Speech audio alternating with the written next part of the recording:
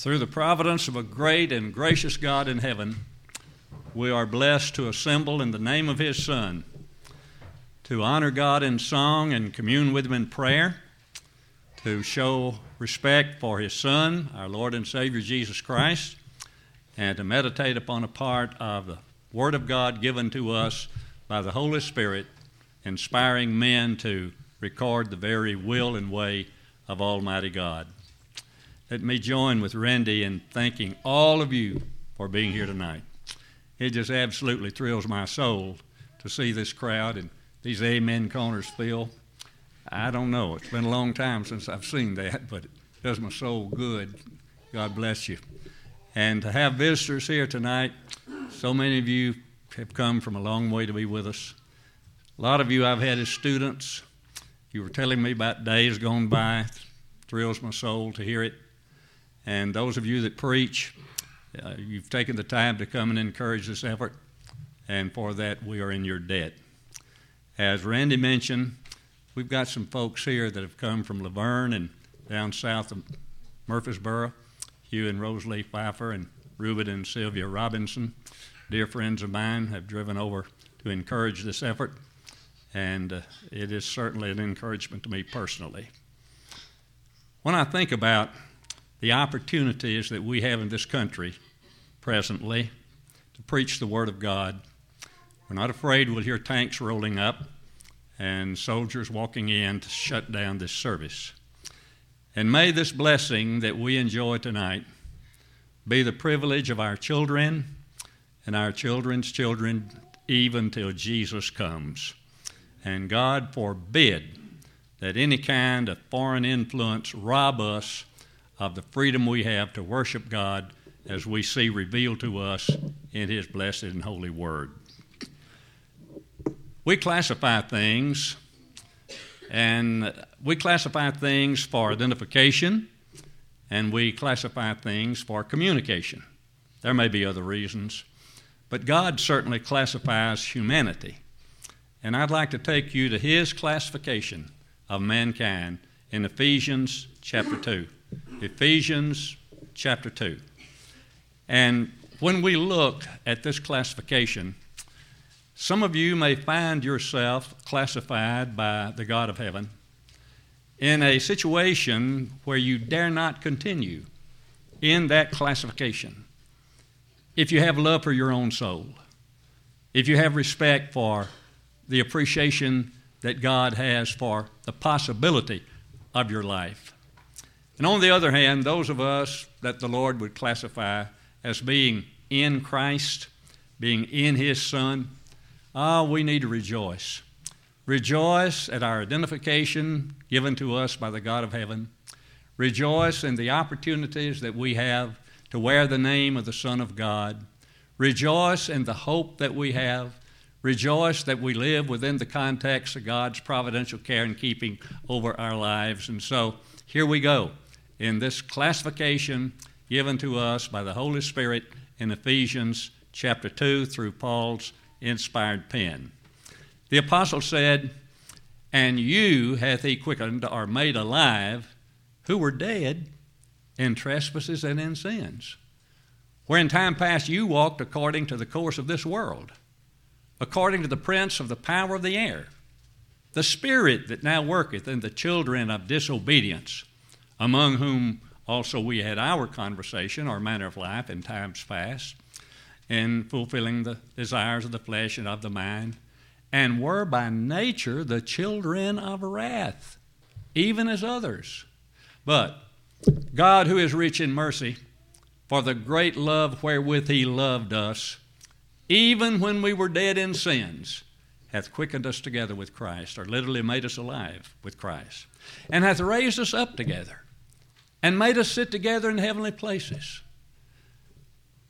that in the ages to come He might show the exceeding riches of His grace in His kindness toward us through Jesus Christ.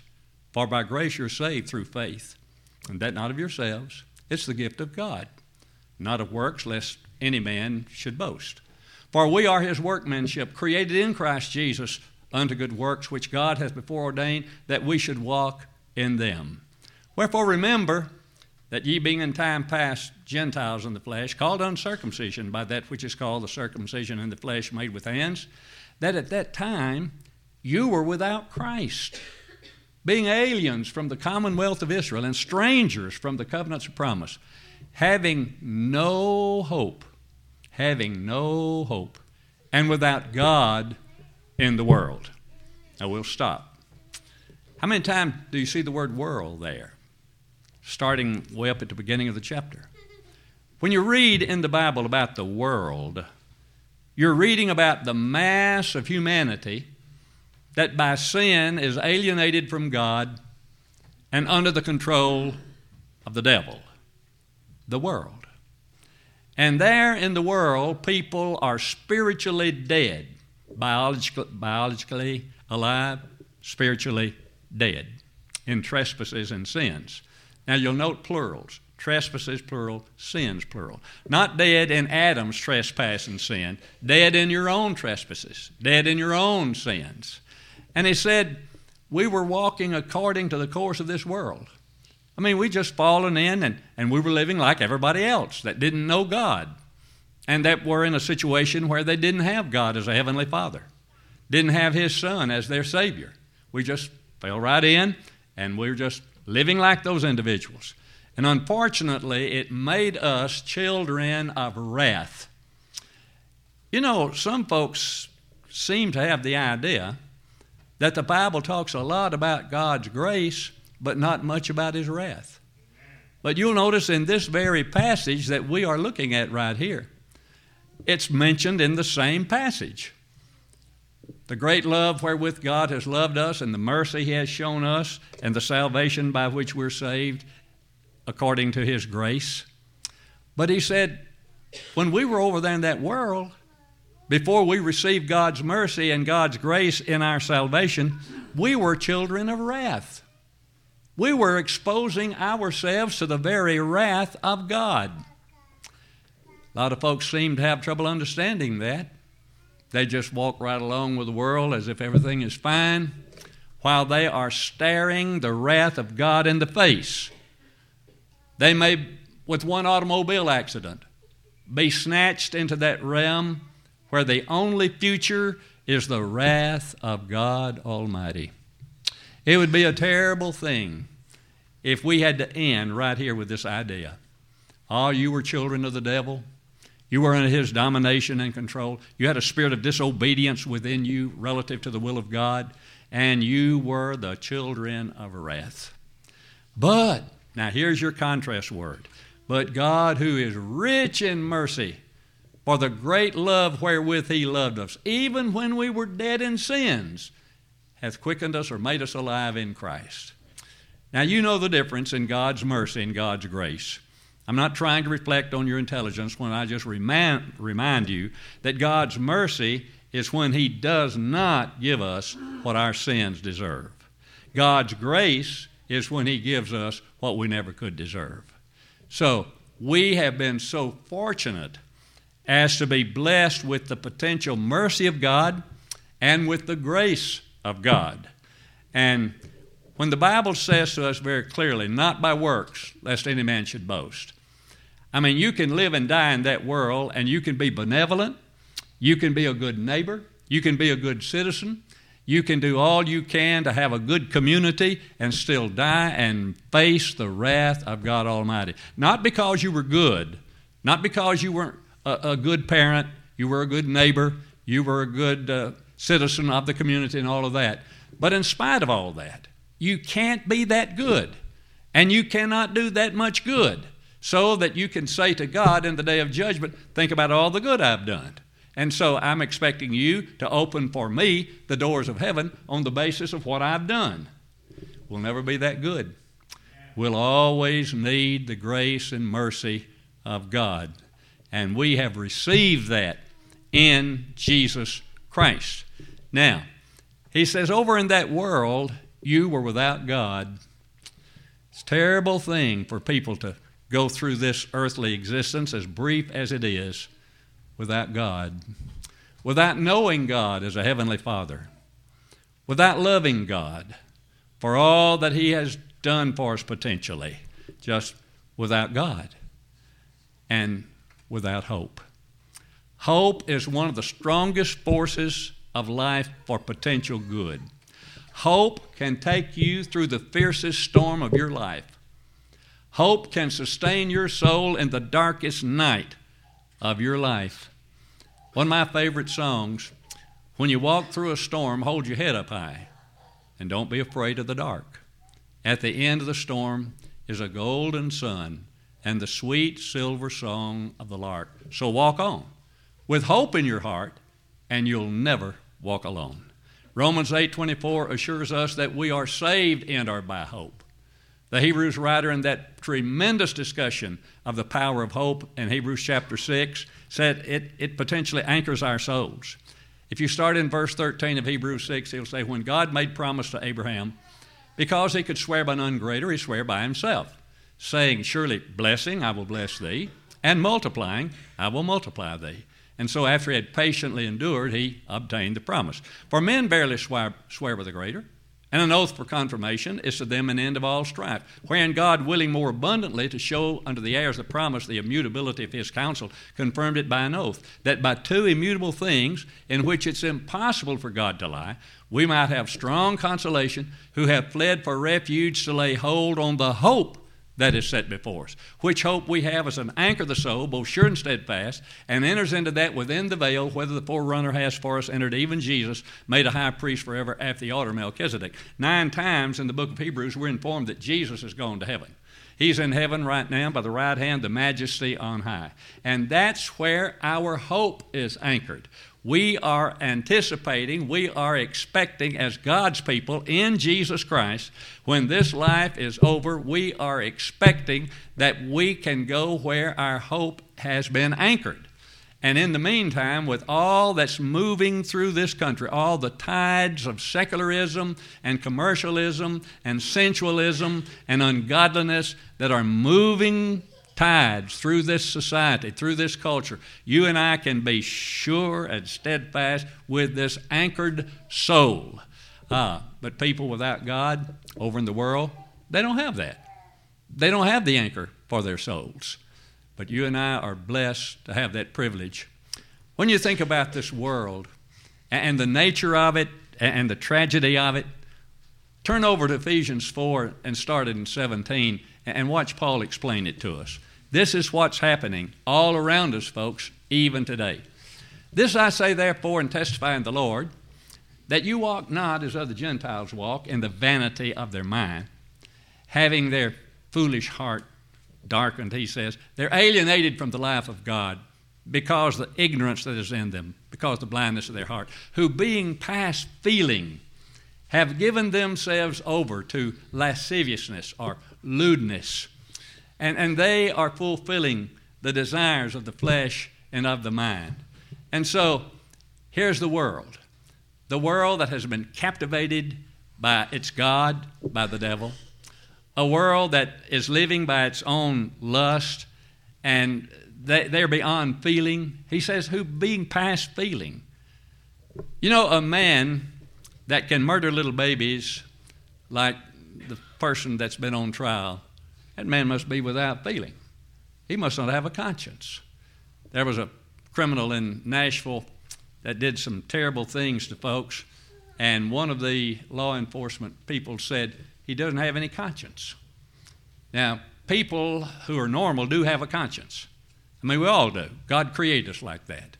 The British scholar C.S. Lewis said there's never yet been found a society of people, however remote they may be from what we would call civilization, but they have a sense of ought and ought not. That's your conscience.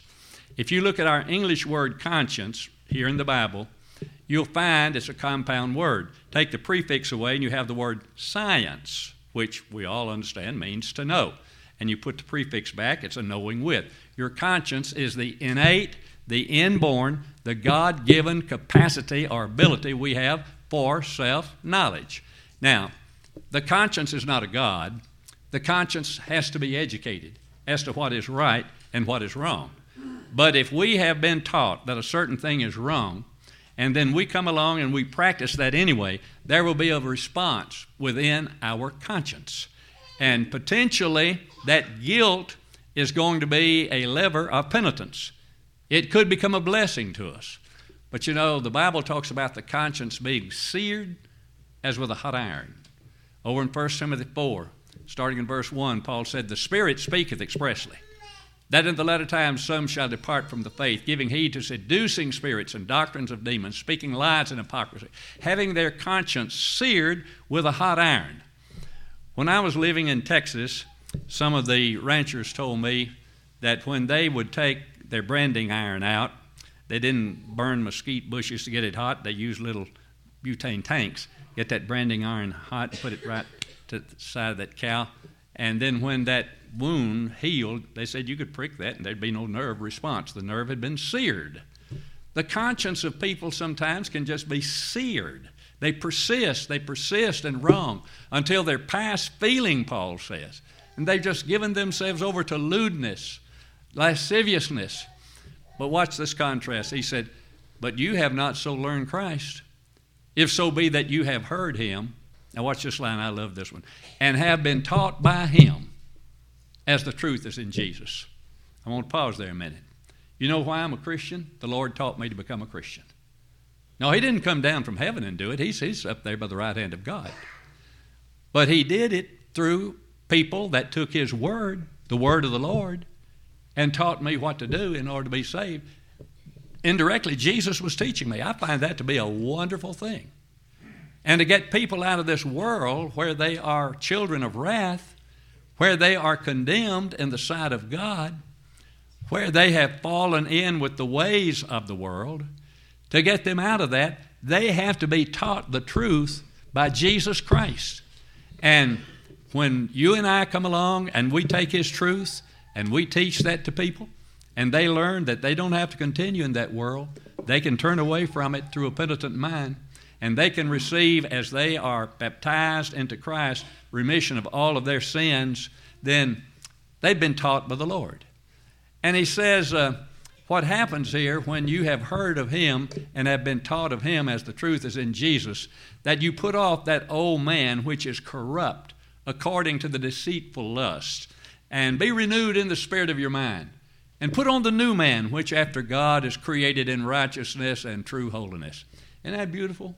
That here's an old man of sin, corrupt, caving in to lust, living according to the ways of the world, and man, the truth of God gets into that person's mind, and it commences to stir his heart for good, and then he decides, I don't want the devil to control my life anymore. I don't want the devil to take me to hell with him. There's a better life than this, and that's what I want. I want to have a new person. I don't want to drag around this old corrupt man of sin. I want to be set free with a new person in the sight of God.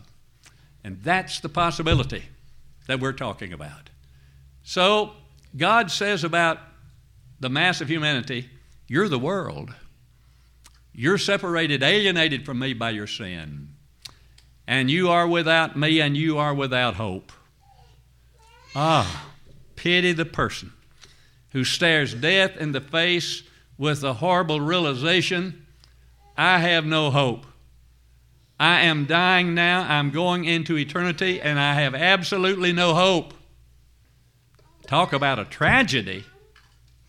Talk about a heartbreaking sadness.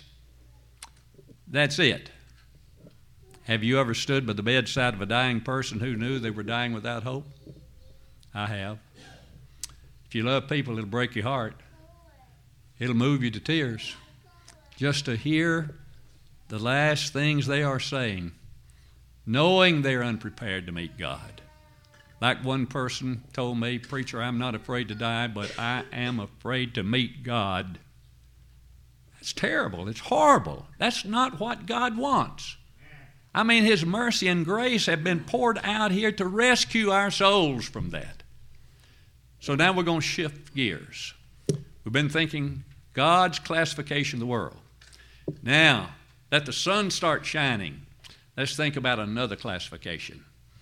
And it's going to come up with this little contrast word. He said, you were without God and without hope in the world.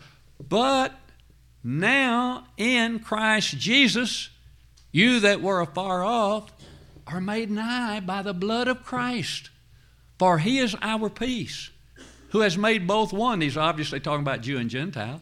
He's our peace who hath made both one, and hath broken down the middle wall of partition between us, having abolished in his flesh the enmity, even the law of commandments contained in ordinances, that he might make of himself, of the two or twain, one new man, so making peace.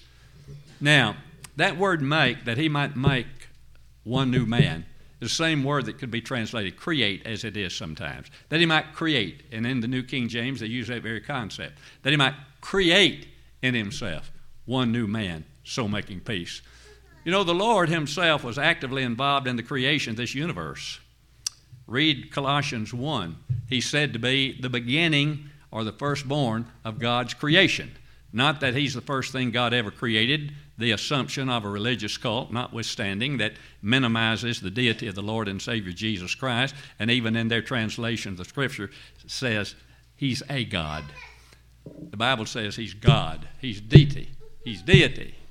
But be that as it may, he's the firstborn of God's creation, for by him were all things created, that are in heaven, that are in earth, visible, invisible, whether it be thrones or dominions or principalities or powers. All things were created by him and for him, and he is before all things, and by him all things consist, and he's the head of the body of the church. So, here's the Lord Jesus Christ creating a new person, a new man, his church. Now look at verse 16 very carefully. And that he might reconcile both to God in one body by the cross, having slain the enmity thereby. Now, I will promise you, if you'll turn back in your Bible to Ephesians 1, the last two verses, you'll see what the body identifies.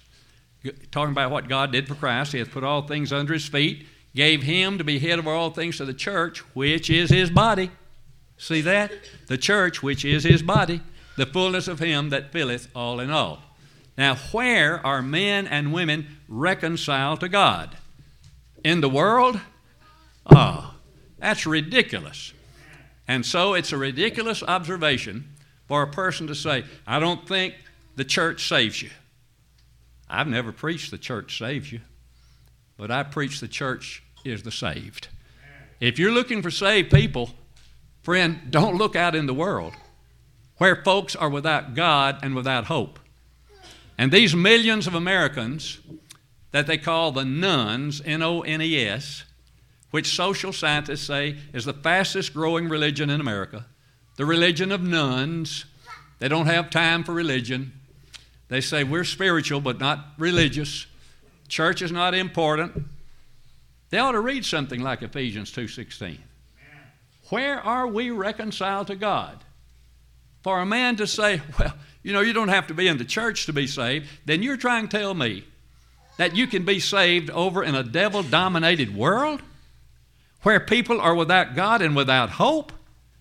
You couldn't be serious if you're really thinking about that. We are reconciled to God in one body. What's the body? He says it's the church. We are reconciled to God in the church, but it's by the cross. Why is it by the cross? Because it's the cross of Christ that makes the church possible. Ephesians 5:25, husbands, love your wives, even as Christ also loved the church and gave himself for it. I thought Jesus died for everybody, didn't you? Is it not written in Hebrews 2 and verse 9, he by the grace of God tasted death for every man? Why would the Holy Spirit inspire Paul to say he died for the church? Because technically those are the people that have reached the soul-cleansing blood of the Lamb when, as penitent believers, they were baptized into his death. And the Lord added them to that saved body of the church, as he was doing in Acts 2 and verse 47. So we're reconciled to God in one body, but it's by the cross. You know the thing that really makes the church of Christ important? The cross of Christ. You take away the correlation of the cross of Christ from his church, and what do you have? You don't have much. It takes the cross to make the church. And so consequently, when you look at this classification, now watch this one. When God raises us up with Christ, where does he put us? Well, we read it a little earlier. He raised us up to sit in a heavenly. Now, the translators put the word places there in italics. He raised us up to sit in the heavenly. The book of Ephesians is the only book in your New Testament that uses this heavenly places, and it uses it several times. When we are raised up with Christ from that watery grave of baptism, we are raised to sit with Him in a heavenly realm. There is a realm beyond the materialist notwithstanding. And in that realm of spiritual reality, you and I abide as the very people of God, because we are in Christ. And as surely as we are in Christ, then God places us in a realm of spiritual reality. The world cannot appreciate this. They may scorn it. It may be ridiculous. Why? If you cannot use one of your senses to verify it, empirically, as they would say, it's a myth. It's not even reality. But when they commence to develop a faith produced by the Word of God, and a faith strong enough to lead them to obey the Son of God, and when we are baptized into Christ, in the process, we are honored by Almighty God to be placed in a heavenly place, in a realm of spiritual reality. And brother or sister, rejoice. That's where God put us. If you're a child of God, you're right there in that heavenly place. Now, look at what we have. After saying He reconciled both to God in one body by the cross, and came and preached peace to those who were afar off and to those who are nigh. Peace is one of the great blessings of life. Like the little hymn says, peace, perfect peace in this dark world of sin. The blood of Jesus whispers, peace within. A lot of folks would like to have peace, but they're having trouble finding it. They might think they're going to find it in chemicals. It's not there. They might think they're going to find it in alcohol. It's not there. They might think they're going to find it with material things. It's not there. The real peace of soul and heart and mind is when you are in the right relationship with the Lord and Savior Jesus Christ. And I wouldn't swap the peace of my mind and the peace of my soul for what the world has to offer with its fool's gold of deceptive pleasure. When we think about preaching peace to those who are far off, I love Romans 10 when the Holy Spirit inspired Paul to talk about the nature of a preacher. How beautiful are the feet of them that preach the gospel of peace and bring glad tidings of good things. Did you know Randy has beautiful feet? He really does, because he preaches the gospel of peace. We were down in Guyana, and we had a fellow working with us. He had been a Marine, great big guy, strong. And I watched John one day. We were getting ready to go out and start trying to teach people out in their huts and so forth. And he'd been out there for 2 or 3 days, and he was doctoring his feet. He had blisters on both of his feet. And I said, John, I'm looking at some beautiful feet. Yes, sir. Going out trying to teach people that God loved them too, trying to teach them what to do to be saved. How beautiful are the feet of them that preach the gospel of, watch this one, the gospel of peace and bring glad tidings of good things. See, we preach peace with God. Romans 5:1, being therefore justified by faith, we have peace with God through our Lord Jesus Christ. And then when we have peace with God, then we can open up to the peace of God, which the Bible says passes all understanding, Philippians 4, 6, and 7. Peace with God, peace of God, being preached by those that have beautiful feet. So when I think about preaching peace to those who are far off, you Gentile folks, you know, you were not under that first covenant. But now, under a new covenant, you are as important as anybody. And consequently, those that are far off and those that are nigh. Now watch this one. For by Him we both have access by one Spirit unto the Father. Look at that contrast. Out here in the world, what is it? Without God and without hope. Over here in Jesus Christ, in His body, the church, what is it? You have access to God. You can call God in heaven Father. You can pray to your Father any hour of the day or night. You have access to the throne of God. I wonder how many times I take for granted the blessing and privilege of prayer. one of the greatest honors that any human being could ever experience is having access to the throne of Almighty God.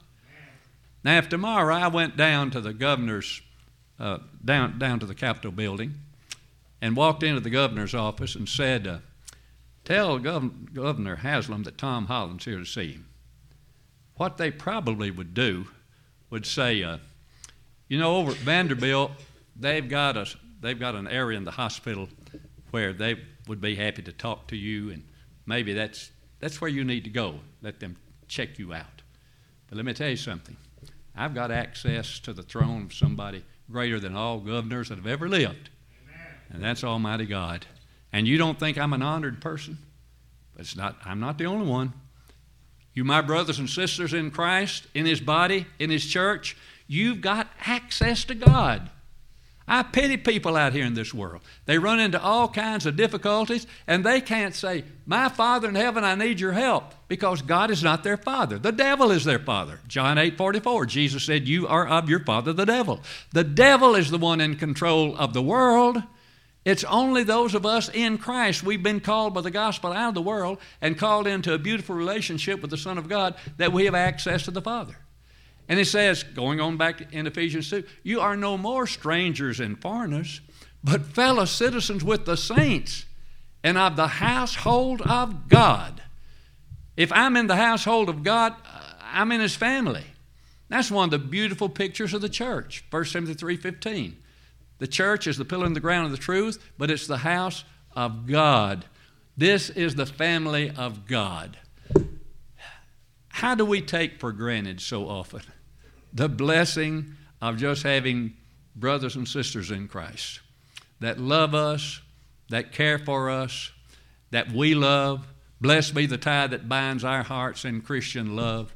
And in a world where there's so much hate and so much inhumanity, you and I live in a family where we love one another with a pure heart fervently. We are the very people. We're citizens of the kingdom of heaven, and we are in God's very household. And then he concluded Ephesians 2 by saying, and are built upon the foundation of the apostles and prophets, Jesus Christ himself being the chief cornerstone, in whom the whole building fitly framed together groweth into an holy temple in the Lord, in whom you also are builded together for an habitation of God through the Spirit. Back under that old covenant, that temple was such an important place. That's where their religion centered, in that temple. You and I, as God's people in Jesus Christ, constitute the real temple of God now. It's not made out of marble or brick or stone. It's made, Peter said in 1 Peter 2:5, of living stones, where we offer spiritual sacrifices, holy and acceptable unto God. So when I think about the contrast, God's classification, here's the world, people without God and without hope. Here are the folks in Christ, in His body, in His church, men and women with hope. Over here in the world, people that don't know God.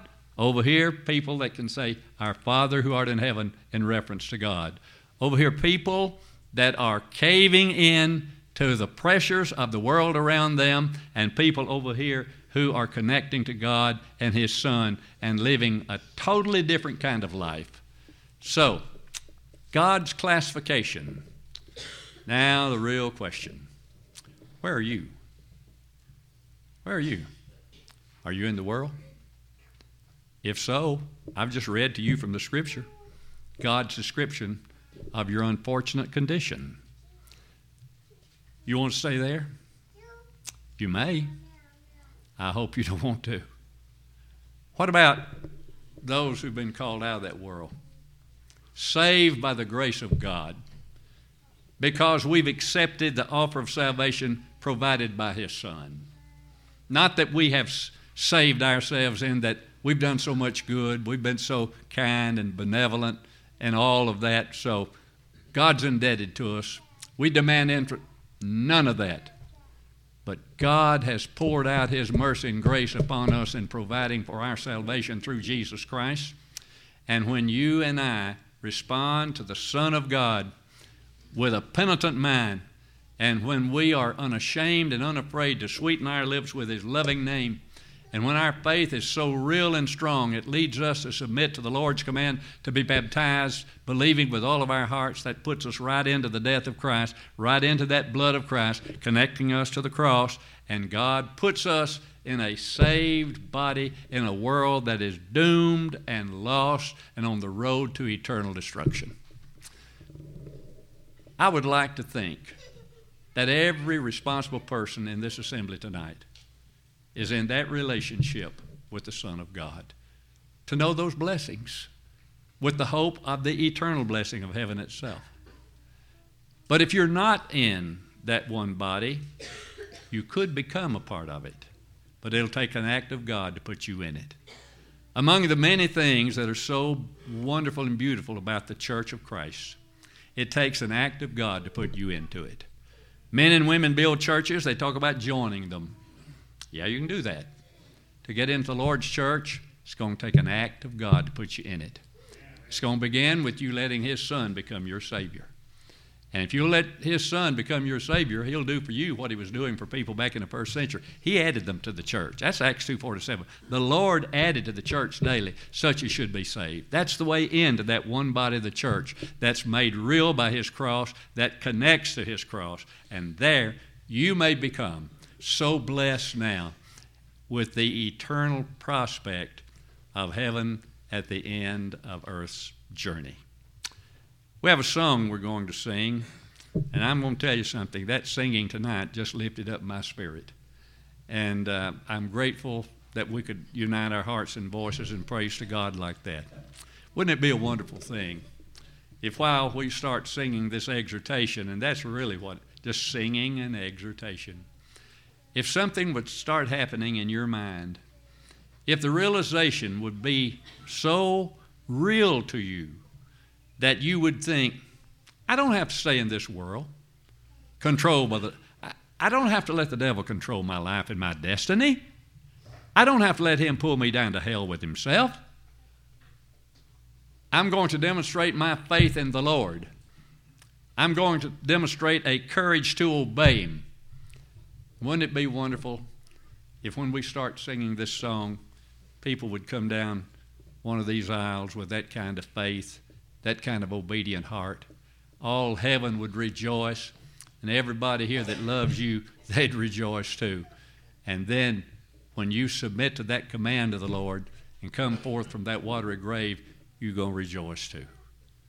That's one reason we're going to be singing, to try to encourage you. If one time you knew the joy of your salvation, maybe that day they were singing, "Oh, happy day when Jesus washed my sins away." But the old world out there kept pulling. You worked with people that were of the devil. They kept ridiculing. They kept pulling. You spent a lot of time with Hollywood watching their filth and trash on television. Maybe you got on the internet watching some of that junk. And so maybe whatever pulled you away, you realize, I haven't lived the commitment I made the day that I was baptized into Christ. And I want to. So I'm coming back to my first love. I'm coming home, and henceforth I will live for the one who died for me.